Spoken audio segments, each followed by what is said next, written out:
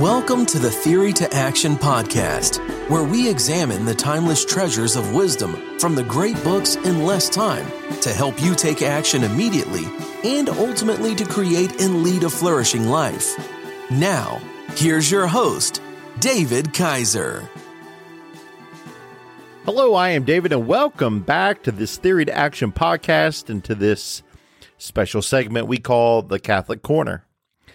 And if we were going to flourish in our lives, I believe we will have to incorporate faith and the supernatural life into our regular lives, especially if we are Christian, and most especially if we are Roman Catholic.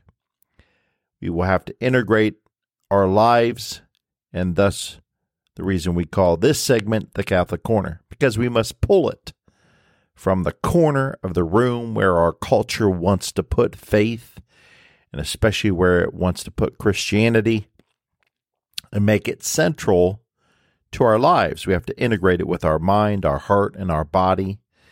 And last week we talked about the universal call to holiness as one of the hallmark ideas coming out of the Second Vatican Council, held between the years of 1962 and 65. And before we get into the meat of this episode, let me dedicate this podcast to my Catholic men's group, the That Man Is You group.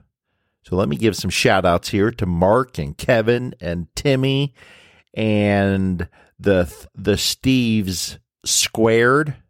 Steves cubed. There's an inside joke there because we have three Steves. So we now call them Steves cubed for three if my math skills come back to me from high school. And so to Jim and Jack, most especially Jack, and we can't forget Mr. Nixon, thank you. And so to you guys and to all of the That Man Is You group from St. Patrick's Church, Columbus, Ohio, this episode is dedicated to you. You have helped me to become a better man and a better Catholic. And if you don't know about the Catholic men's group, That Man Is You, I'll put a link in the description, but the overall goal of the group is to create and educate good, holy Catholic men. They do a great job weekly. They present a video, and then they help to bring Catholic men together. And they provide in the video the best research from science with the teachings of the Catholic faith, along with the wisdom of the saints down through the centuries. And then oftentimes there are practical applications that we share in a small group discussion that helps us live out our faith in the middle of the world each and every week. So I know personally they were instrumental for me when I came down with COVID a little over a year ago to help with prayers and offers of requests to help in any way, food and medicine and just other things, just any of the necessities. So I could not be more thankful to have a great group of men as a support group and a men's group. So thank you guys. I deeply appreciate you. And now back to our topic at hand.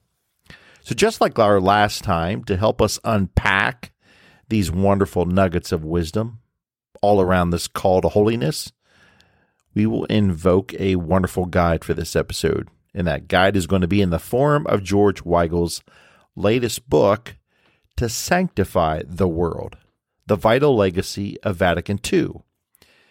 And incidentally, I picked up this book on a business trip to Indiana after having listened to the audiobook for some 6 hours over 2 days. Actually, I bought the book, the physical book, at the University of Notre Dame's bookstore, which I thought, and they might not actually have the book, since most of us, or at least Catholics, most of us know, as Catholics, most of us know that Notre Dame has gone away from most traditional authors of the church and, in fact, most traditional teachings. But George Weigel was still found on the bookshelf, so I was happily surprised, and still seems he remains in that camp with his traditional writings. So with that all said, let's go to Weigel's book, To Sanctify the World. Our first pull quote is this: Redemptoris Missio also offered interpretive keys to Lumen Gentium and Gaudium et Spes. And the encyclical John Paul II taught that Lumen Gentium's universal call to holiness is a universal call to mission. Every Catholic is baptized into a missionary vocation, and every place is mission territory. Those places include the fields of culture, politics, science, the media, and the arts, where lay Catholic witness is the Church's point of evangelical entry. Gaudium et Spes sought to insert the Church into the many critical issues of contemporary life. Redemptoris Missio was a powerful reminder that the greatest service the Church does the world is to tell the world its true story, which is the story of its creation, redemption, and sanctification by a God who ennobles humanity as, through the people of Israel and through his incarnate Son, he charts the path toward the fulfillment of human destiny, which is communion with the divine. End quote. So let's stop there real quick, because often with Weigel's writing, there's a lot packed into each paragraph. And this is all great stuff. I mean, tons of nuggets here. So let's talk about each of these documents and slow it all down. I know most listeners are consuming this in the car or on the treadmill, trying to get a workout in. So I've had some requests to slow down and explain the deep and heady stuff with more focus and precision. And I love that feedback, so keep it coming. So let's go back to the quote we just heard. I'll read it in full, and then we will unpack it line by line. Redemptoris Missio also offered interpretive keys to Lumen Gentium and Gaudium et Spes. In the encyclical, John Paul II taught that Lumen Gentium, its universal call to holiness, is a universal call to mission. Every Catholic is baptized into mission vocation, into a missionary vocation, and every place is mission territory. Those places include the fields of culture, politics, science, the media, and the arts, where lay Catholic witness is the Church's point of evangelical entry. End quote. Okay, Redemptoris Missio. Now that's just the Latin title for the mission of the Redeemer. It was an encyclical written by St. John Paul II in 1990. He wrote it to coincide with the 25th anniversary of Vatican II's document, the Decree on Missionary Activity Ad Gentes. Ad Gentes is the Latin title for To the Nations. So Weigel is saying this encyclical offers us a better understanding and more insight at the Second Vatican Council's major documents, Lumen Gentium and Gaudium et Spes. Lumen Gentium is Latin for light of the nations, and Gaudium et Spes is Latin for joy and hope. Now, this phrase is the beginning of the Pastoral Constitution on the Church in the Modern World, which is another Vatican II document. Now, with this key to unlock the door, so to speak, we can open the door to see with more clarity and conviction the universal call to holiness is the call to mission. And furthermore, that every baptized Catholic is called into this mission field. Now, his or her mission field is not on the other side of the world, though that is needed too, but the mission field, so paramount now, is where God has placed them at this current moment. Those around them. Their mission field is their family, their friends, their co-workers. As Weigel tells us in his book, and every place is mission territory. Those places include the fields of culture, politics, science, the media, the arts, where lay Catholic witness is the Church's point of evangelical entry. Now, it's an interesting side note here, which we will further explore in later Catholic Corners, but I wanted to mention it while we were here. St. John Paul II was brilliant in his language, And the more you read, the more you're very impressed by what he said and what he wrote. So I want to share one of the most important quotes from his 26th year papacy. And it came in this document we touched on briefly. Redemptoris Missio, the mission of the Redeemer.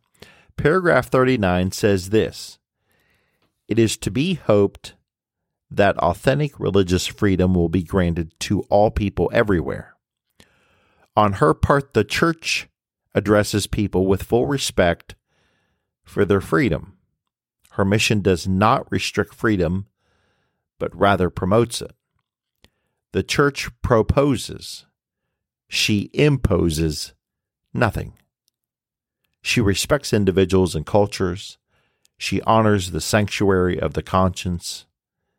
And to those who, for various reasons, oppose missionary activity, the Church repeats, 'Open the doors to Christ.'" End quote. The Church does not restrict freedom, but rather promotes it. The Church proposes. She imposes nothing. Just another great nugget of wisdom for us to pray about as we encounter a U.S. culture hungry for the truth and what authentic religion or what authentic religious freedom actually looks and sounds like. Now, getting back to finish out our first paragraph, going back to Weigel's book, Gaudium et Spes sought to insert the Church into the many critical issues of contemporary life. Redemptoris Missio was a powerful reminder that the greatest service the Church does the world is to tell the world its true story, which is the story of its creation, redemption, and sanctification by a God who ennobles humanity, as through the people of Israel and through his incarnate Son. He charts the path toward the fulfillment of human destiny, which is communion with the divine. End of quote. And truly our story, our human story, is a story of creation, redemption, and sanctification by a God who ennobles humanity. And may I add, a God who showers grace on his creatures all across the world to help them flourish, ultimately charting that path toward human fulfillment and human destiny, which indeed is communion with the divine. Let us pause to have that sink in, because that is a wonderful nugget of wisdom that we can meditate on for the rest of our lives. Let's keep going. Back to Weigel's book. John Paul II's evangelical or missionary keys to Vatican II were also embodied in his conduct of the papacy and his papal pilgrimages throughout the world, each of which was intended to strengthen a local church for mission. During those pilgrimages, as in Rome, the Pope frequently conducted beatification or canonization ceremonies, lifting up new exemplars of the universal call to holiness. Thus, the 482 saints canonized by John Paul II and the 1,338 men and women he beatified were another key to his authoritative interpretation of the council. Here were examples, often within living memory, of men and women who answered their baptismal call to mission, even to the point of martyrdom. End quote. Now, this paragraph was pretty straightforward, but I would call out this notion even to the point of martyrdom. Now, growing up in the last quarter century, the last quarter of the 20th century, when I heard the notion or this definition of martyrdom, I certainly appreciated that there were great men and women who had stood up for the faith in past centuries, especially in early centuries of the church and of Catholicism. But now we are faced with a different kind of martyrdom, a martyrdom that you don't get a shot because of your religious beliefs. You will be singled out and persecuted all because you refused a vaccine. A martyrdom that if you don't align your worldview to the dominant culture in which we live, you will be singled out and canceled. You might not have a job. So in this early 21st century, this whole notion of martyrdom is coming back because of religious persecution happening throughout the United States. And so the call to holiness takes on a much more serious tone nowadays than it did some 10 or 20 years ago. Then finally, in a great summary of what Christian life is to be, St. John Paul II, Weigel sums up, going back to the book, that responsibility was exercised by a church in which no one was permitted to be mediocre. For holiness was and is the standard of ordinary Christian life. Living holy lives transparent to the truth of the human person revealed in Christ. The people of the church would build a communion of love that would embody the destiny of human beings and the future of civilization. End quote. The standard of ordinary Christian life. How about that nugget of wisdom for our Christian lives? The standard is the standard. As the great Pittsburgh Steelers head coach Mike Tomlin always says, the standard of Christian life is holiness. John Paul II reminds us, we cannot be mediocre. Why? Because our Lord doesn't want it to be so. It is His will that we live up to be saints, that we will live up to His calling, no matter our vocation, no matter if we are a priest, religious monk or sister, if we are married, if we are single, if we are the President of the United States, or if we are a street sweeper, if we are Christians, if we have been baptized, then we have been stamped on our souls. We are called to live up to the standard of holiness. No longer can we be mediocre. So let you and me strive to meet this standard. We won't always live up to it, but we should know that it's the standard.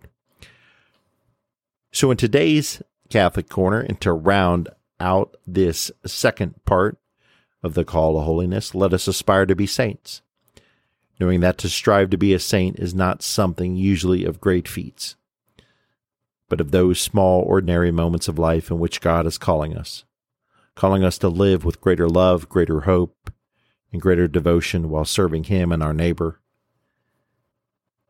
And that this call to holiness is what our world so badly needs and ultimately desires. And we have a lot of work to do.